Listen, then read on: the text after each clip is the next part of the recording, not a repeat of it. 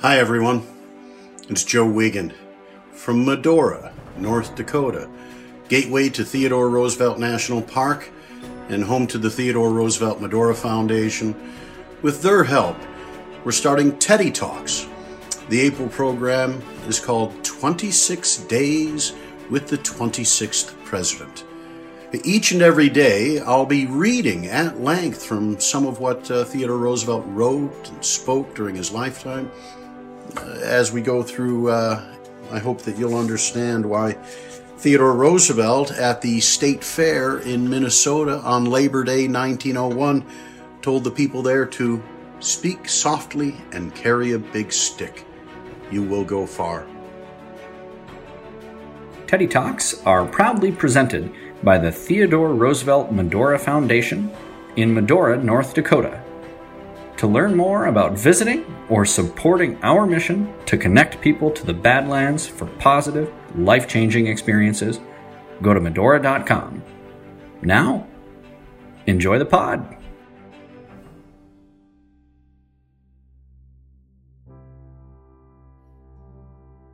Good morning and welcome to Teddy Talks for today, April 28th. Coming to you live from Medora, North Dakota. Perhaps you'll watch or listen later on Spotify or YouTube. That's a way that those of you who watch live can recommend it for your friends. I'm delighted to be with you, and today we have a barnstorming of Iowa by President Theodore Roosevelt on this date, April 28, 1903.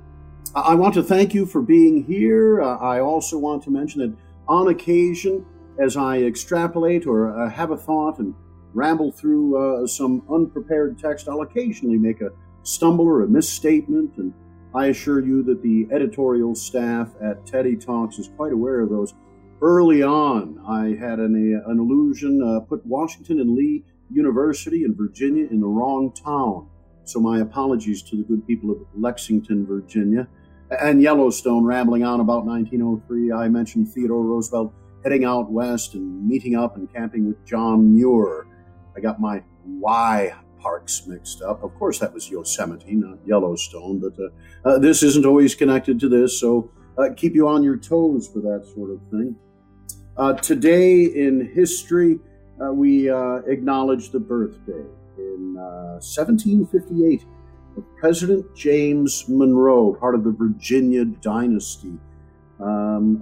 President Monroe, of many things, gave us the Monroe Doctrine, announced in 1823 during his State of the Union address. Most historians say a great deal of credit should go to his Secretary of State, John Quincy Adams, the future president, who prepared much of that foreign relations text as Secretary of State. Theodore Roosevelt, the Monroe Doctrine, told the powers of Europe and by implication Asia, that we would not tolerate any European intrigue, the attempt to settle more colonies, establish more colonies, or overthrow independent governments in the Western Hemisphere, in the Americas. We stated that. We didn't always live up to that in the 19th century, allowing the British and Germans to blockade Venezuela, other actions. But eventually, Theodore Roosevelt added something that in history and politics we call the Roosevelt corollary to the Monroe Doctrine. He too, I believe, announcing this in a State of the Union address, is the idea, in simple terms, that America would be the policeman of the Western Hemisphere. We would not tolerate European governments, most especially at this time, Germany and England, because they would have financial arrangements with governments like Venezuela or the Dominican Republic, that if those Western governments did not pay their debt obligations, well, we weren't the only ones exercising gunboat diplomacy. There were actions taken by both of those governments that prompted Theodore Roosevelt to say, we'll do the policing here. If debt is owed, we'll make sure that these Latin American governments pay their debts, indeed, even if we have to land Marines to make sure they do so, something that we did in the Dominican, later in Haiti. And so, President Monroe, we salute you on your birthday today. The anniversary of the death of General Fitzhugh Lee, He's sometimes referred to in works about and by Theodore Roosevelt. He, the nephew of General Robert E. Lee, Fitzhugh Lee's father, a captain in the Confederate Navy, and young Fitzhugh Lee himself in the Confederate forces. One of 4 general officers who had formerly been officers in the Confederacy serving in the Spanish-American War. At the outbreak of the Spanish-American War, the former governor of Virginia, Fitzhugh Lee, a one-term Democratic governor, he was serving as consul general in Cuba, representing the United States government in Havana. It was his dispatches and telegrams in January of 1898 that secretly then, with the secret code $2, a naval cable sent the USS Maine, the battleship headed on a peaceful mission to Havana Harbor, blown up subsequently February 15th. Fitzhugh Lee reporting to the American government about developments there, and then serving the government during the war, not seeing action, but being nearby the front, and then serving as our military officer in charge of Havana. Leonard Wood taking a part of that work as well. There's a wonderful little incident I'd love to read to you, recounted in Theodore Roosevelt's, or in Edmund Morris's The Rise of Theodore Roosevelt. Here's an old copy. It's the Pulitzer Prize winner. It's the first of the Morris trilogies. Highly recommended. One of the most important books in my lifetime. Really explains in great part why I'm doing what I do.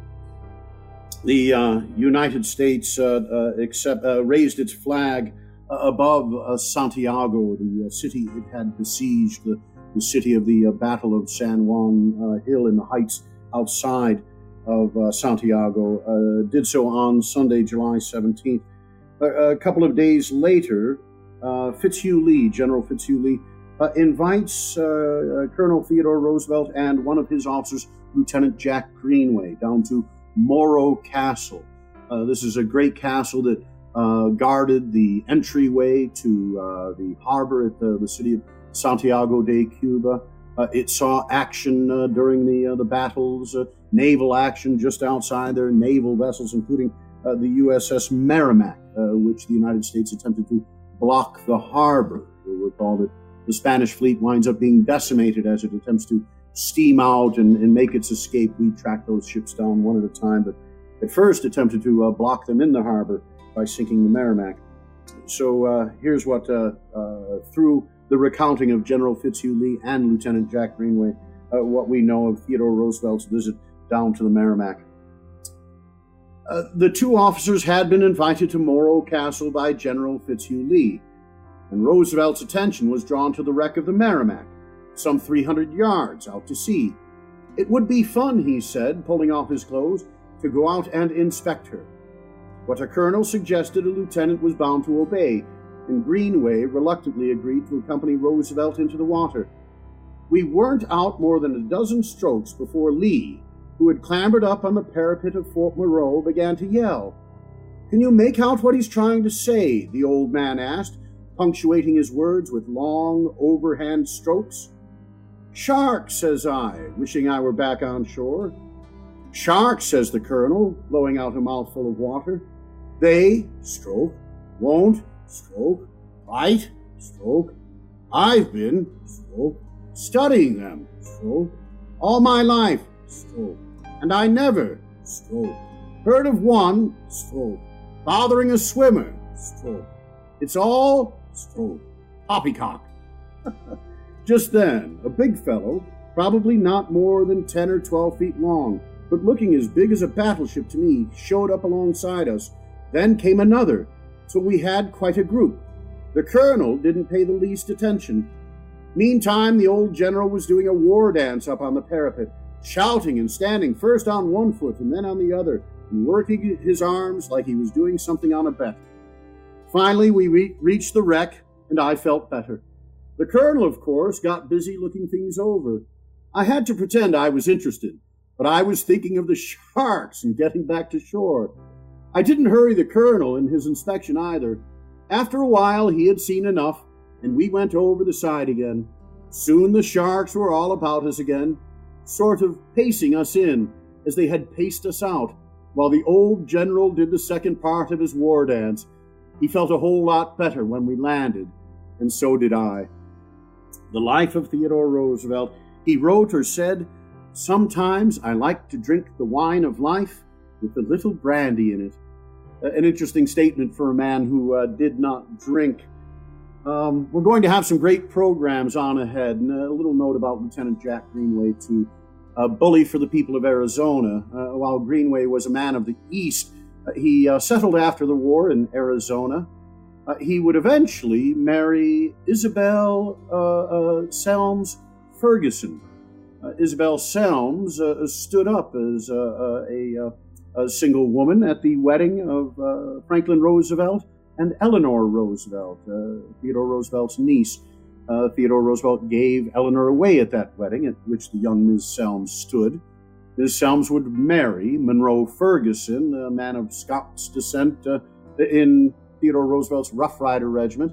The man was in ill health, tuberculosis, went out to the Southwest for his health, and Mr. Ferguson died. Lieutenant Jack Greenway, his compatriot in the regiment, married Isabel Selms Ferguson, she becoming Mrs. Greenway. Jack Greenway ran the great mining industry in Arizona and served the people of Arizona.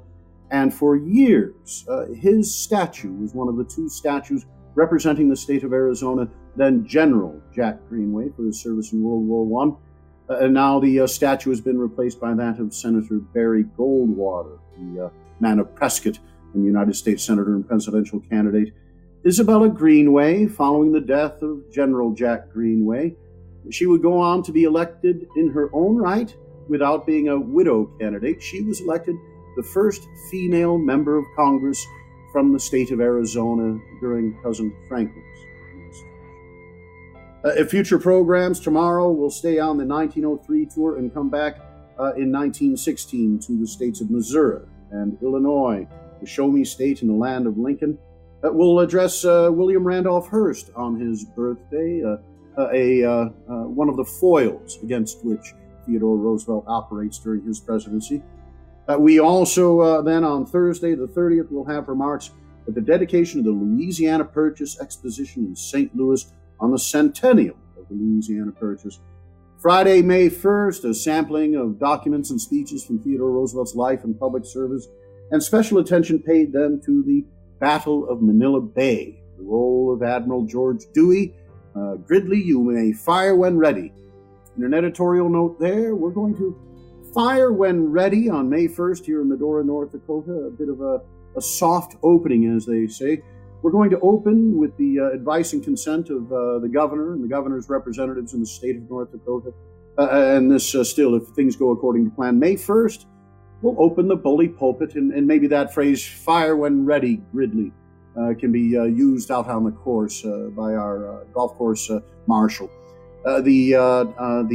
George Dewey would go on to consider running for the presidency in 1904 as a Democrat from his home state of Vermont. May 2nd, remarks to the graduating class of the United States Naval Academy. That same evening, remarks to the Society of the Sons of the American Revolution, of which Theodore Roosevelt was a member. Gallaudet College, the famous college for the deaf in Washington, D.C., and the unveiling of a statue for General George McClellan. He also Democratic candidate for the presidency in 1864. And, well, I'm so glad that you're here today. Barnstorming, Iowa, barnstorming. Troops of entertainers used to travel through the rural districts and put on shows. Those are very often being done in the barns. Later, it was said that when a politician toured through, usually by train and through the countryside, they were barnstorming. Later, sort of in the spirit of those early aviators, barnstorming was said to be what the early daredevil pilots who made their living by putting on air shows. Very often those were out in the countryside and might even include some sort of trick as flying through the barn that maybe you've seen. So our progress in Iowa, April 28, 1903, is to leave Omaha before dawn, special train for the president, proceeding from west to east. We know that Theodore Roosevelt made a great loop of the country in 1903, but with scheduling and destinations and railroads, it wasn't always just this continuous big loop. It had its back and forths and ups and downs, and this is a return from a trip that brought him west here to Medora, out to Yellowstone with John Burroughs, and back through Wyoming and South Dakota, Nebraska, and now Iowa. I'll have a few editorial comments along the way, and I think I'll try to show you what Theodore Roosevelt had to do in a day's worth of making these whistle-stop campaign speeches. Again, that phrase still being in, even though we don't travel by train.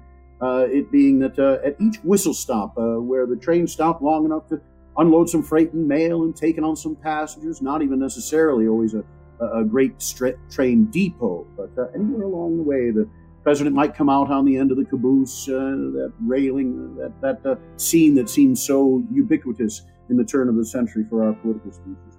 Starting in Shenandoah and with no further delay. Mr. Mayor, and you, my fellow citizens, it is a very great pleasure to greet you this morning and to say a word of appreciation to you for coming here to welcome me. In thanking all of you, I know the others will not object to my saying a special word of greeting to the men who, from 61 to 65, did the great deeds, because of which we now have a country, because of which there is a president to come and speak with you. It has always seemed to me that, after all, in civil life, what we have to do is merely to apply practically the principles which you and your comrades applied in the Civil War. It was not, in the last resort, genius or brilliancy that won in the Civil War. You needed that. You had to develop it in a sense. You had to develop finally, as the years went by, men like Grant and Sherman and Thomas and Sheridan and Farragut. But the factor that was decisive in the war was the fighting quality of the individual soldier. That is what counted. That is what you were concerned with knowing. You needed the uniform. You needed the training, rifle. You needed a good rifle. But the best rifle, if in the hands of a poor man, would mean that he would be beaten by a good man with a club. It is the man that counts in the long run. We won because our people, from 61 to 65, had in them the stuff that made them see to it that the policy of Lincoln was upheld, that the course which he sought for most should be traveled undeviatingly. So it is in civil life now. We need all that there is at the command of the nation in special training to meet the problems that arise from time to time.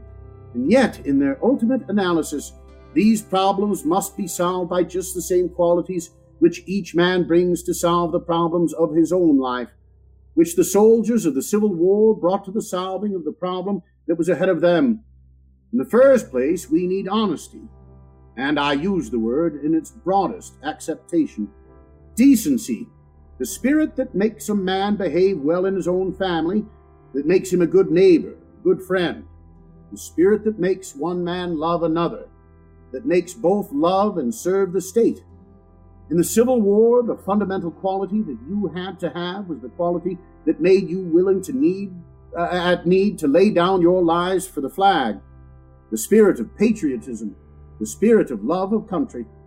And by itself, that is not enough. You have got to have virtue, and you have got to have something more. From 61 to 65, it did not make any difference how patriotic a man was.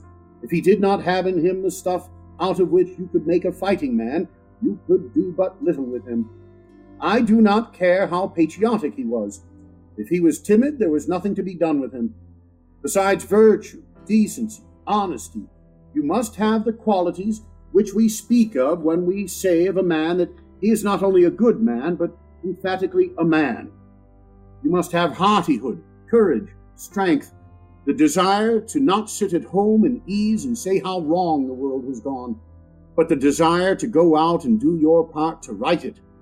You remember in 61 to 65, there was plenty to stay at home and say how poorly the war was being carried on. But the fellow that did the job was the man who went out and did his duty on the field of battle. That is the man that counts, and so it is now. The man that counts in life is the man that goes out and tries to do the thing.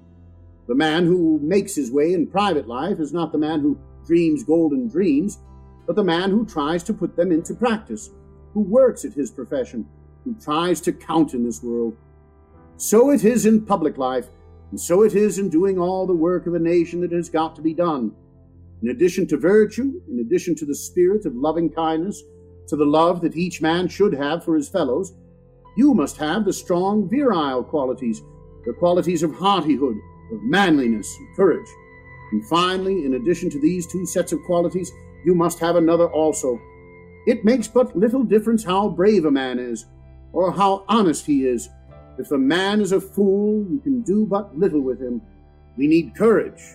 We need decency. We need the saving grace of common sense. In concluding, my fellow citizens, after having thanked all of you, and thanked especially the men and women, I shall say just one word of congratulation upon the fact of meeting so many children. I am mighty glad of all your products, and of your children especially. I am glad to see that they are all right in quality and all right in quantity. I believe in the stock, and I want to see it keep up. At Clarendon, Iowa, Mr. Mayor, and you, my fellow citizens, it is indeed a great pleasure to have the chance of seeing you this morning and of being here in your great and beautiful state. As I go through your state and see the soil, the crops, and above all the men and women, I do not wonder that Iowa is all right. In thanking you all, I know the others will not grudge my saying a special word of thanks to those who, beyond any others in the nation, are entitled to the gratitude of all of us, to the men of the Grand Army of the Republic. We have a country, and there is a president to address you just because of what you did from 61 to 65. I am going to go from one extreme to the other. I greet the Grand Army first. Next, I want to greet the younger generation. I like your stock, and I am glad to see it is being kept up. The children look all right in quality and quantity. And now one word to them, and it is about the same kind of word I would speak to you. I am awfully glad to see you, boys and girls. I believe in play, and I believe in work, and I am pretty sure from the faces of some of the small boys I see that they believe in play too. Play hard while you play, but do not play while you work. Work hard while you work. That is sound sense, and it is sound sense for the children of the larger growth, for all of us. I believe in having a good time in life, but I do not believe in shirking any work for the sake of having a good time. I am sure that each one of us knows in his or her acquaintance some unwise father, I regret to state an occasional mother, who, having worked hard and done his or her duty well, seems to forget that life in the long run is satisfactory about in the proportion that it means duty well done, and deliberately starts to bring up his or her child to do nothing, to be a little soft-hearted and try to shield them from all work. You have seen the mother who becomes a mere household drudge say that her daughters shall not touch a stitch of work, or the father who is a hard-working man who lets his boys grow up as idlers.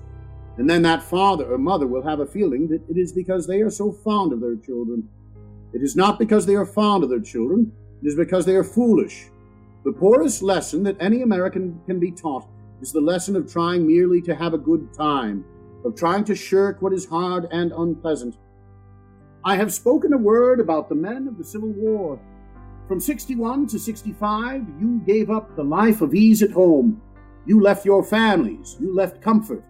You went into the army. Heaven knows you did not enter it for the money. It was only $11 or $13 a month. I have forgotten which. You knew what it was to march all day long under the intolerable heat of the southern sun in summer, when at about noon, if you were recruits, one blanket was so heavy you threw it away, and at midnight you would like two. You knew what it was to lie out in the frozen mud of the trenches in winter. You faced fever cots in the hospital, death and maiming in battle. You saw the brightest and bravest pour out their life's blood like water, all for the sake of an ideal.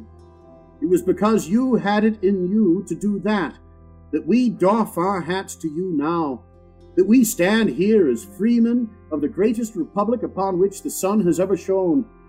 If you will look back over your lives as you hand on the memories to your children and to your country, to what part of your life is it a pleasure? The easy part? No.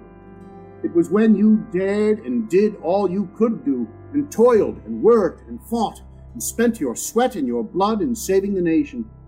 What is true of you in military life is true of all of us in civil life. Each man here, as he grows older, looks back with pleasure and is glad to recall to the memories of his children not the days that were easiest, but the days when he did his best work. That is what counts, having work to do that is worth doing, and then doing it as well as a man can.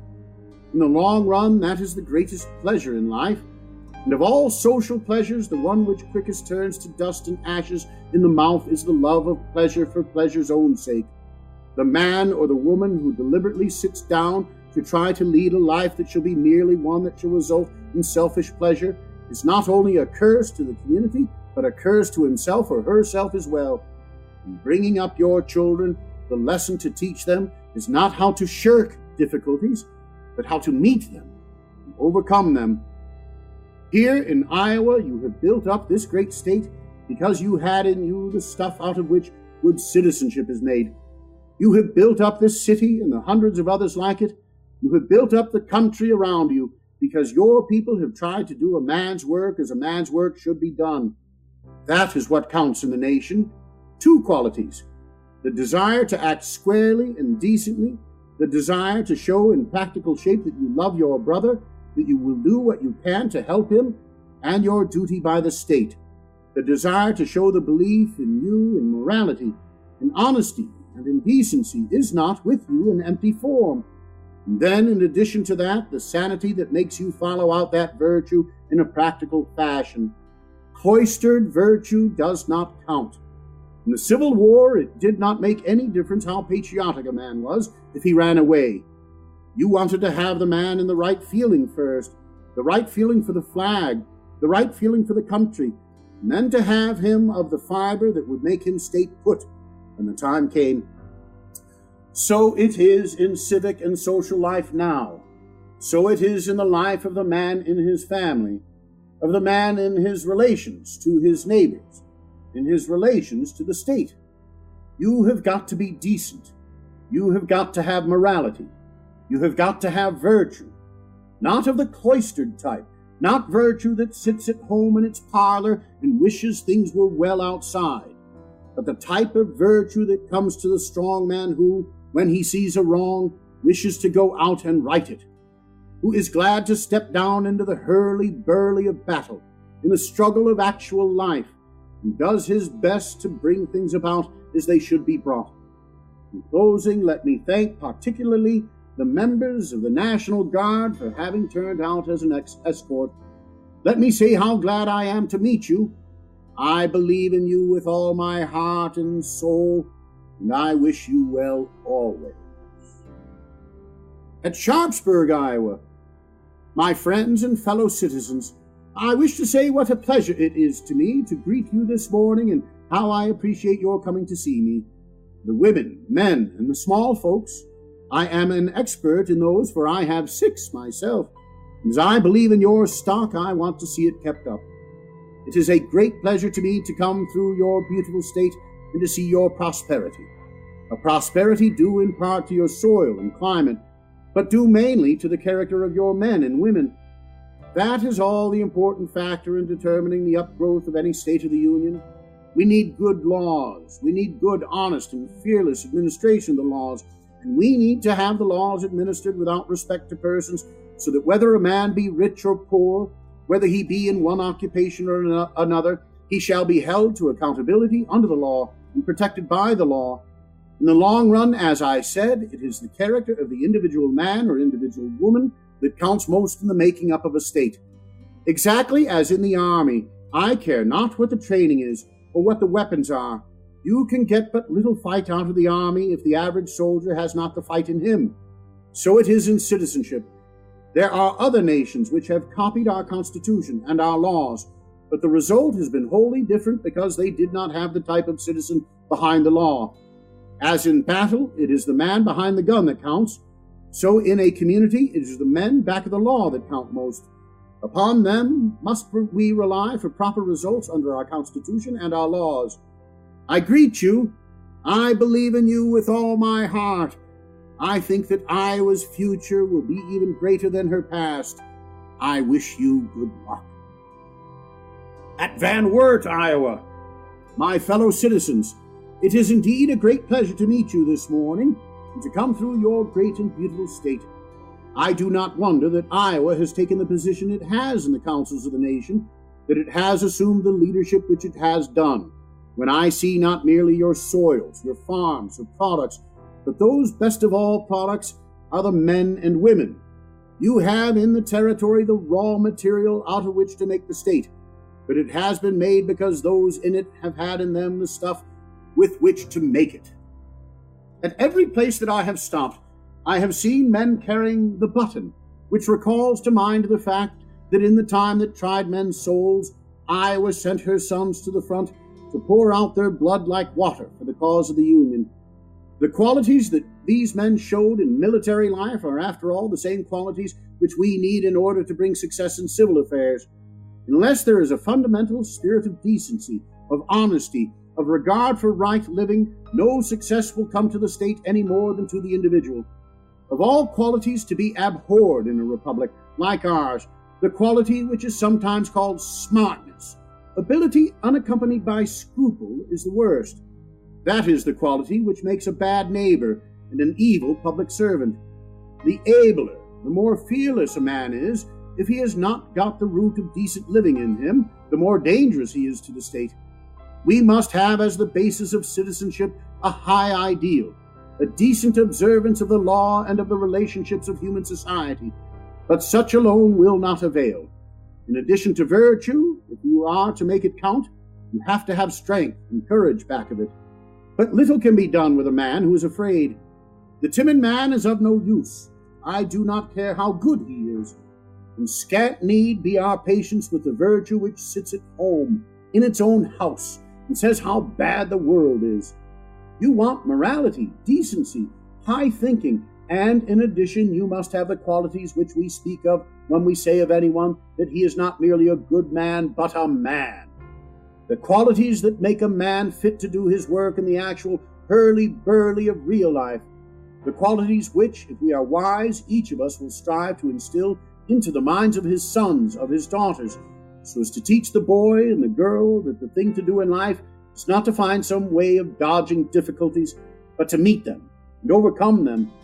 In the Great War, in addition to being patriots, it was necessary to have the quality of staying put. You needed in the army the men who loved their country, and you also needed the man who did not run, or if he ran in the right direction. You had to have a combination of these two qualities. The president goes on to Osceola, Iowa. He'll refer to Colonel Hepburn. This is Congressman William Peters Hepburn, born in 1833, deceased in 1916, a colonel in the 2nd Regiment Iowa Volunteer Cavalry in the Civil War, and an 11-term Republican congressman from Iowa, serving from 1881 to 87 and from 1893 to 1909. According to a historian, Edmund Morris, quote, Hepburn was the House's best debater, admired for his strength of character and legal acumen, unquote. As chairman of the House Committee on Foreign and Interstate Commerce, he guided or sponsored many statutes regulating business, including most notably the Hepburn Act of 1906. The Hepburn Act authorized the United States Interstate Commerce Commission to require railroads to charge, quote, just and reasonable, unquote, rates. A reference to Hepburn here. At Osceola, Iowa.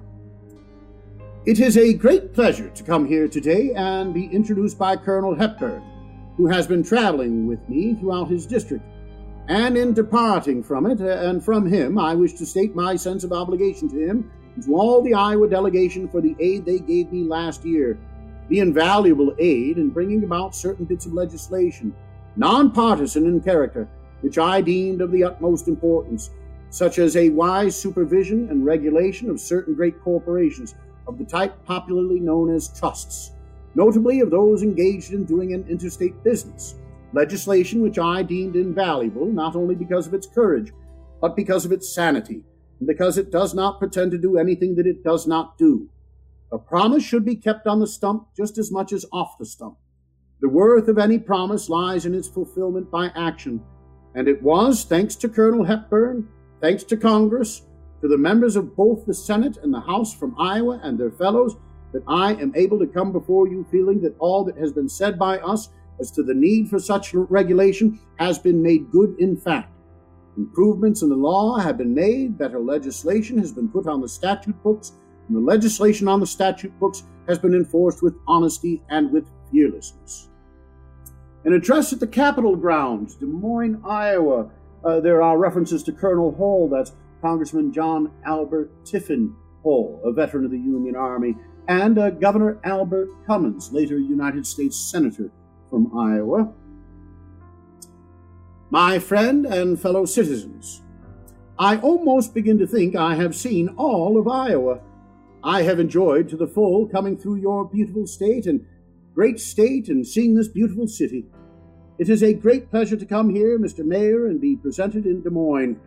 I have been traveling all day with my old and honored personal friend, the governor of your great state, a man with whom I have been associated in many ways for a number of years, whom I have grown to prize and value, and it is a great pleasure to have been with him today.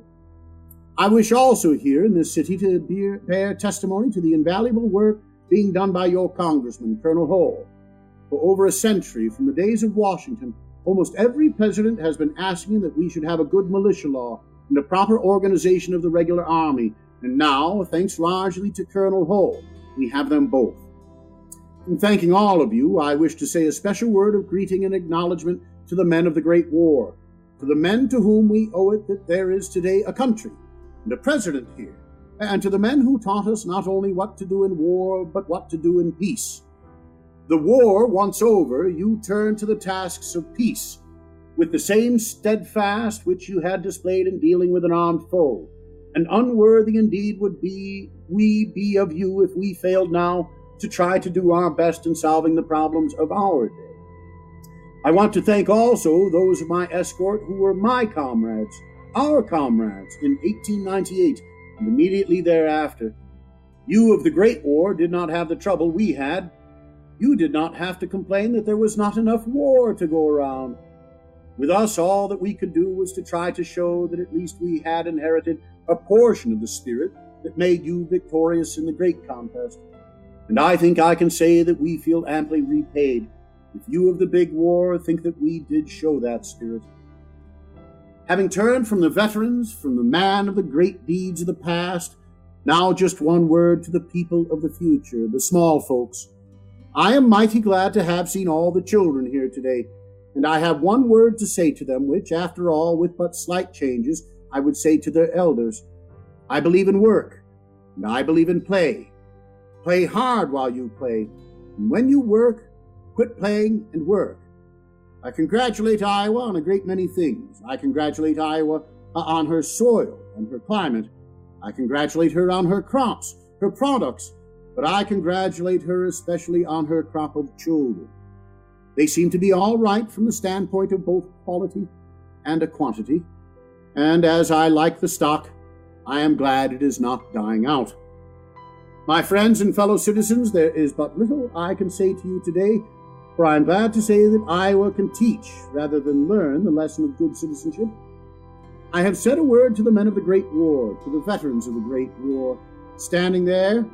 Now let me say a word to my comrades of the Lesser War, to the 51st Iowa. You and I, of the younger generations, did not have the tasks that you, the men of the Great War, had. All we had to do was show that we were willing, I trust I may say anxious, if the opportunity arose, to show ourselves not wholly unworthy of the men of the mighty days from 61 to 65.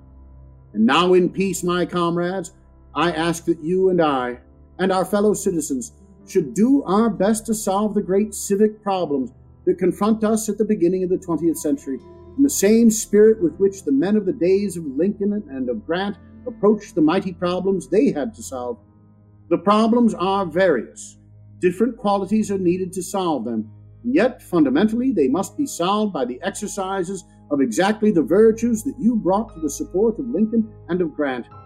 We can work out, and we will work out all of the problems, difficult though they may be, which face us, if we approach them in a spirit in which we shall combine courage, sanity, a jealous regard for the rights of others, and a firm determination to permit no wrong on us or on anyone else.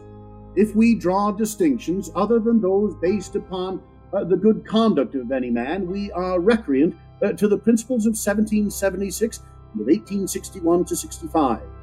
We are not to be pardoned if we show either one of the two traits, either the trait of an arrogant looking down upon and disregard for those who are less well off, or, on the other hand, the equally mean and base trait of jealousy, rancorous hatred for those who are better off because they are better off. We must hold the scales of justice even. We must stand for each man on his merits. Be neither for nor against him because he is rich or because he is poor. Stand for him if he is a decent man, but stand against him if he is not a straight man. These are perfectly simple rules, but these are a lot of good rules that are perfectly simple. The Decalogue and the Golden Rule are quite old, but they are good all the same. We have to apply them, as I say, according to the circumstances. But there is not a question of legislation or administration.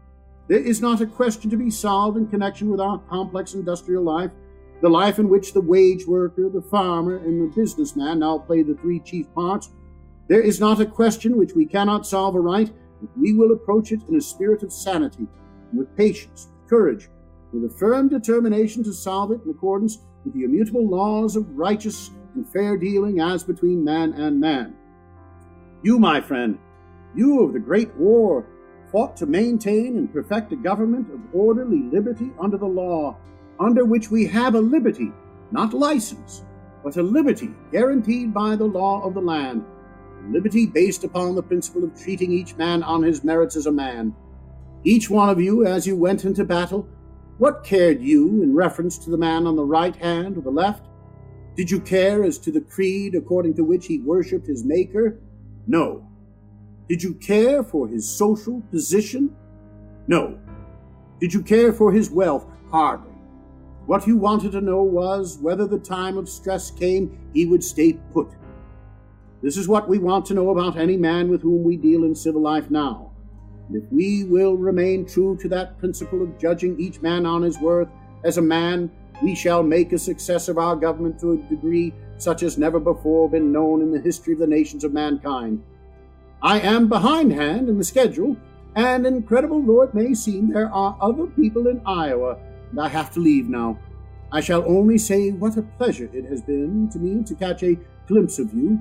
I wish I could have spoken to you all, but it has not been possible to reach more than a small fringe. At the auditorium in Des Moines, Mr. Chairman and ladies and gentlemen, when I see this audience before me, it is a matter of real regret to me that I have not the time to stay and speak to you at length, owing to the fact that Iowa has been so very attractive that I have been getting behind time going through it. All I can do is to thank you for your greetings and wish you well. I have enjoyed to the full my trip today through your great and beautiful state and my visit to your beautiful city. I have enjoyed the drive. I want to say that I appreciate the quality of the horsemanship of those who accompanied me on this drive, and from the appearance of that part of the guard immediately behind me, I should have been glad to have had them in my regiment. I will say sincerely and without flattery that it does me good to travel through your state, though I am glad to see you with so fertile a soil, though I am glad to learn of your abounding prosperity and all that you raise, yet I am most glad of the quality of citizenship you raise. I suppose there is no state in the Union which surpasses Iowa in the average of happiness of its citizens. You are fortunate in your farming districts, in your farming population, and in the character of your cities. Iowa is among the leading states of agricultural life, and of course, in recent years, the use of the telephone, the use of electric cars, the introduction of rural free delivery has made an enormous difference towards equalizing the advantages of the country and city. And glad though I am to come into cities like this, I know that even the people of the cities will not misrepresent the saying that I am particularly glad to see the farm grow more attractive, so that the young men will stay in the country. We cannot afford to fail to do all in our power to keep up the standard of our country population. So I want to say how glad I am to be here, how glad I am to be greeted thus. And I want to say that I am particularly glad of having been greeted by so many children. They seem all right in quality and are all right in quantity. I congratulate you, I believe in you, and I want to see others grow up like you. Goodbye, and good luck. At the dedication of the Young Men's Christian Association building at Oskaloosa, Iowa, the reference to Congressman John Fletcher Lacey deserves its own program, and will return to John Fletcher Lacey, the father of the Lacey Acts of 1900 and 1907, and of the Monuments and Antiquities Act of 1906, well utilized by Theodore Roosevelt. 18 national monuments as a result of that legislation. At the dedication of the Young Men's Christian Association building at Oskaloosa, Iowa. Ladies and gentlemen, it is with pleasure that I come here to take part in the dedication of this YMCA building. I feel that there is something peculiarly appropriate in the presence of the men who fought in the Great War at any ceremony which tends to make for decency, for high thinking, for good citizenship. I wish first to say one word about your congressman, Mr. Lacey, at whose request I stopped. In public life generally, we are not apt to find the man whose interests go for the whole country, as well as for those who have his immediate fate in their hands. And I wish to congratulate this district on having in the American Congress a man who spends his best efforts for the whole United States. Gentlemen, I never say before a man what I would not say behind him, or vice versa, and I do not speak hyperbolically. I say what I mean, and I wish to pay this tribute to Mr. Lacey. Wherever there is a matter that I feel is of real and serious consequence to the nation as a whole, I can ask Mr. Lacey to come to me, or can go to him, with the absolute certainty that he will approach the matter simply from the standpoint of the public service. He wishes to do well his duty by the public, and the fact that the work is worth doing is a sufficient reward for doing it. That I regard as high praise for any man in public life.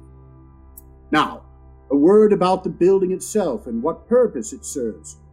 We cannot afford to have our civilization go on without united and ordered effort on the part of decent people to see that the forces of decency have the upper hand.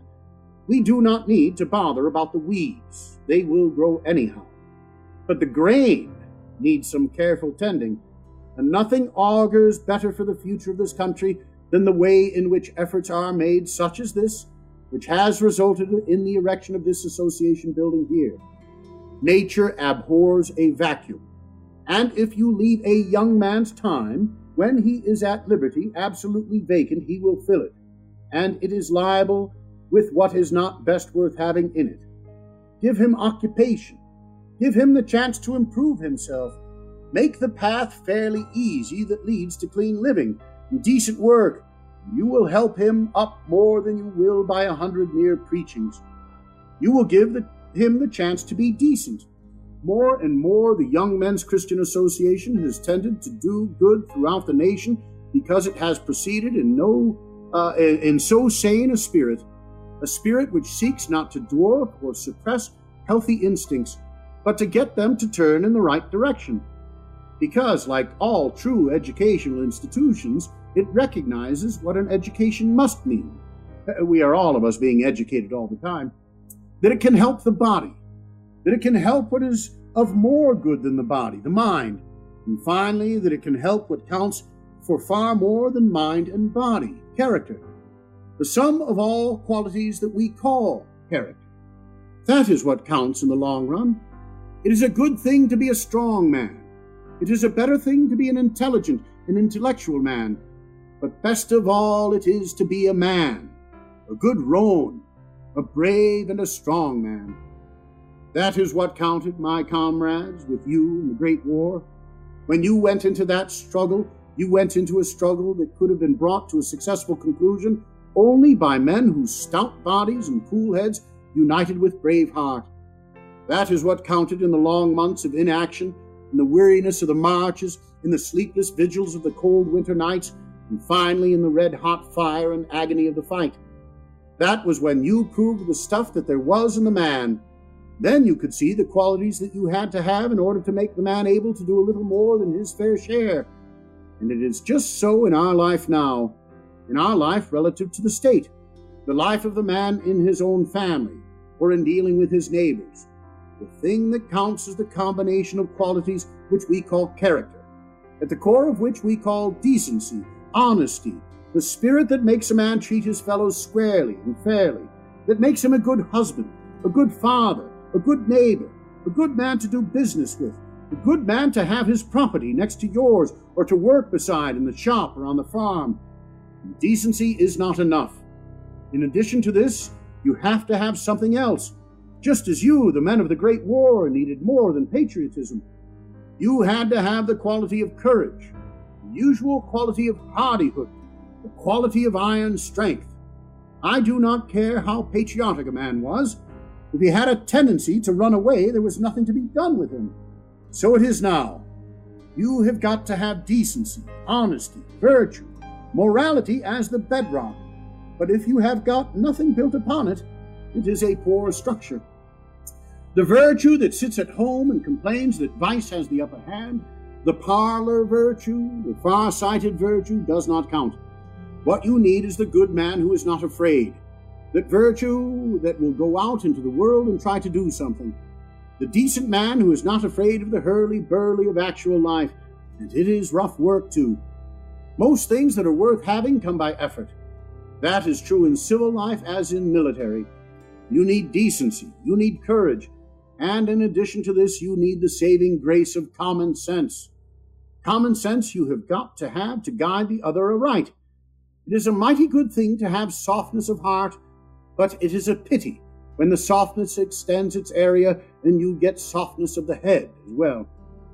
I congratulate you, the people of this beautiful state, upon what you are doing upon the higher life of which the erection of this building is but a symbol. In closing, let me say how glad I am to be here, how I have enjoyed coming through Iowa. Let me thank especially the men of the Grand Army for coming out, and then my own comrades, the men of the National Guard, for coming here to act as escort. I was pleased to pass so many children. I congratulate Iowa on many things, on her soil, her climate, her crops, but above all her citizenship. I congratulate her upon the men and women who have made her what she is. Because, men and women, I do not have to do much preaching to you. I feel rather more like sitting at the feet of Gamaliel. I feel that you practice what I want to preach, and I congratulate you in it. Finally, as I said, I like crops, but as I like your stock, the crop I like best to see is the children. I congratulate you on their quality. That is all right, and it seems to me the quantity is all right. I like your stock, and I should be very sorry to see it die out. We wrap up the day, April 28th in Iowa, at Ottumwa, Iowa. Keokuk's going to have to wait for the morning. Mr. Senator, and you, my fellow citizens, it is indeed a privilege to have the chance of addressing you this evening, and I have enjoyed greatly my trip through Iowa today. As I began to speak at 7 o'clock this morning, and as I have met about every man, woman, and child within a reasonable radius of the railway, I will not detain you long. I wish to say in greeting to you all, and in expressing my acknowledgment of the magnificent reception you have tendered me here, that I know you will not object to my saying a special word of greeting to the men of the Grand Army of the Republic, because the rest of us owe the fact that there is a president of this country to what they did. And they teach us a lesson, not merely of war, but also of peace. For mighty as was the triumph they won in the years that closed at Appomattox, mighty also was the deed when the army disbanded and the brave boys in blue went back to their counting rooms, their shops, their farms, and each took up the work he had abandoned when President Lincoln called for arms. I am speaking in one of the chief manufacturing cities of Iowa, and to those from round about who come from that rich agricultural country which takes in practically the entire prosperous and happy state, I congratulate you upon your prosperity and upon your well-being. Something can be done, I think I may say has been done, by law, to create and preserve that condition of well-being. and more can be done by honest and faithful administration of the law. But most of all, such well-being depends upon the character of the average man. It was just so in the war. You needed uniforms, needed good guns, needed training, but you didn't wait. If there was any man who hadn't the stuff in him, you couldn't get it out of him. And we won because the average man in blue had the sturdy constitution, the courage, iron will, and dauntless resolution. These characteristics moved them to enlist, and they saw them through the war. And here we are in this great state which was built up, not merely by the soil or the climate, but because of the right kind of men and women, who were not afraid of work, who were not seeking to lead a life of ease and enjoyment, but rather to play their parts well in the world. I have drawn more than one lesson from your careers, and now allow me to draw another. You, when you left a life of ease, left your home, dear ones, and went down to spend the best years of your youth marching under the hot sun of a southern summer, you for whom at noon the blanket was too heavy, with a recruit you dropped it, but at midnight you found that 2 blankets were not near enough. And as you look back over your past lives, of what years are you proud? The years of ease and pleasant prosperity? No. The years of effort and toil, and when you risked your lives, endured your wounds, faced unflinchingly the fever cots and the war hospitals, and saw the best among you shed their blood for the sake of the lofty idea which led them on. So it is in peace. Look back, each man of you, at the part of your life of which you are proudest to tell your children, the part you wish them to follow. It is not when conditions were the easiest, but the time when life was hard, when there were obstacles to overcome, dangers to be dealt with. That's what you hope to see your children emulate. Oh, men and women of Iowa, I believe in you and in your sturdy manhood and womanhood. And therefore, I know that you will teach your children not to go through life choosing the easiest course that they can pursue, but will see that they rather choose the hardest, that they trample down the obstacles which intervene in their way to success. That is what makes men and women like the citizens of Iowa. I owe a peculiar debt of gratitude to Iowa because I have taken a quarter of my cabinet from this state. Somebody has intimated that this is more than Iowa's share, but I say that when any other state does as well relatively in citizenship, then I will take a quarter from it. I have traveled all day through Iowa with my valued friend, Secretary Shaw of the Treasury Department, and now I would say a few words regarding the absent Secretary, Mr. Wilson. It was very fitting that from Iowa should come the Secretary of Agriculture, for no state in the Union has done more to develop the highest grade of farming than has this. Both the experimental work by the government and educational work by the state have been employed to make the farmer's work one of such scientific skill as to put it fairly beside any of the more prominent professions. It is a mere truism to say that upon the welfare of the farmer and wage worker, where it rests the welfare of the entire state. If the condition of these 2 great classes are well, the rest of the state is also right. And therefore, residents of this city of manufactories and wage workers, in this state of farmers, I congratulate you on having so well solved your share of the problems which confront the entire nation. I don't have to do much preaching in Iowa. I think your practice sets a mark for my preaching here.